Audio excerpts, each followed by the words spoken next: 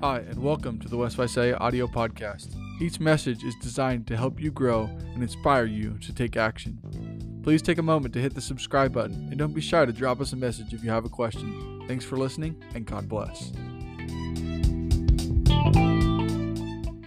When we talk about faith, we're talking about trust, and the most radical version of faith is to trust in something so much that you're willing to do what it says. And so, we talked about just a second ago, living a life and having a lifestyle of faith. But having a lifestyle of faith means individually making choices to do the thing that you have faith in God or trust in God, that God wants you to do. So radical faith is doing what you've been told to do. So look at Luke 18. All right, so what question did this rich young ruler ask Jesus? How did he ask the question? What must I do? What must I do? And then Jesus is like, well, you know the commandments. He's like, yeah, I've been doing those things my whole life. And he goes, there's one thing that you lack. In other words, there's one thing that you aren't yet willing to do. And that was what? To give up the things he owns, to give up his possessions, right? And so Jesus says, go get rid of those possessions, give it to the poor, and then come follow me. And he was excited about that?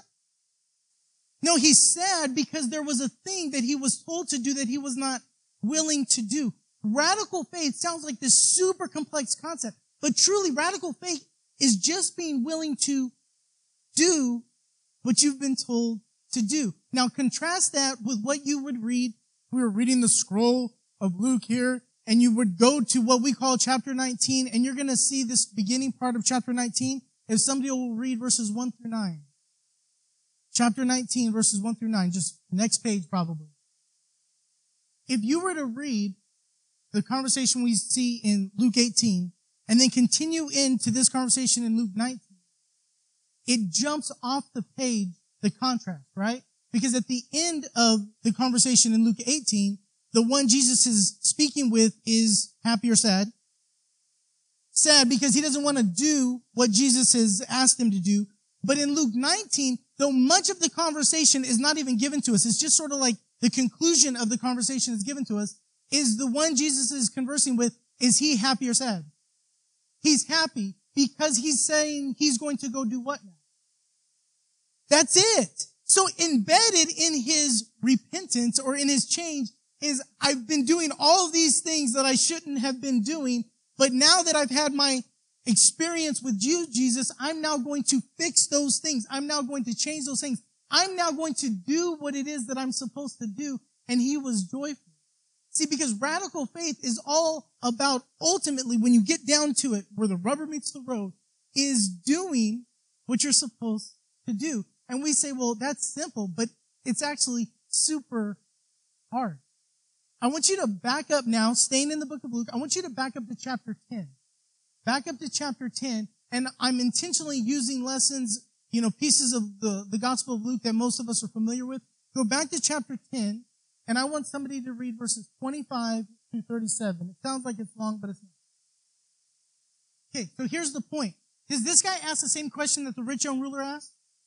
What do I need to do? And in this answer, Jesus says, what? What? Say it. Yeah, be a neighbor. Love your neighbor, okay? And he's like, oh, okay, well, that was too simple. So to justify himself or to make it sound like his question was justified, he follows back, well, who's my neighbor? Here's what I want you to understand. He's doing what we do when we try to get out of doing what we're supposed to do. He's doing what we do when we're trying to get out of doing what we're supposed to do. He's trying to rationalize it. When the obvious truth is just that obvious, but we don't want to do it, we get real smart and creative about, love your neighbor, but is he really my neighbor? You've got this guy beaten up, abandoned on the side of the road. You know you should help, but if you don't want to do what you're supposed to do, you get real creative how to get out of it, and that's all he's doing. Well, look at one last, but you guys see that? Because Jesus says at the beginning of his response and at the end of his response, he says, go and do likewise. Go and do. In other words, he's saying, stop over-rationalizing it and just do what you know you're supposed to do. One last passage and then we'll be done. Go to chapter 6. In chapter 6, it looks a lot like what we call the Sermon on the Mount. Jesus is covering all these same things, and he gets down to verse 46. Luke 6:46, if somebody would read 46 to 49.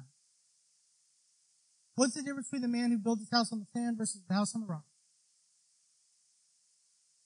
In terms of Jesus' message. No, you're right. But in terms of the point Jesus is making, the man that built his house on the rock is the man that, yes, hears and does what he's been told. You get it? See, we think like, okay, dude, that's super simple. Yeah, but it's obviously pretty significant because Jesus teaches on this a lot. So here's the last concept that I want you to walk away with. It's easy to do what you're supposed to do when you want to do what you're supposed to do. But when you don't want to do what you're supposed to do, that's when we get way overcomplicated. And often what we do is we just do what everybody else is doing. And I want you to understand that as you build your faith to a point where it's truly radical, you will simply do what Jesus wants you to do, even if you're the only one.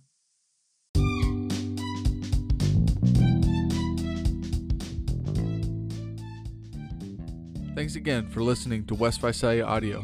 We hope these messages have helped you grow and inspired you to take action. Be sure to check in each week for more on-the-go content or visit our YouTube channel to watch the live video. Thanks for participating and God bless.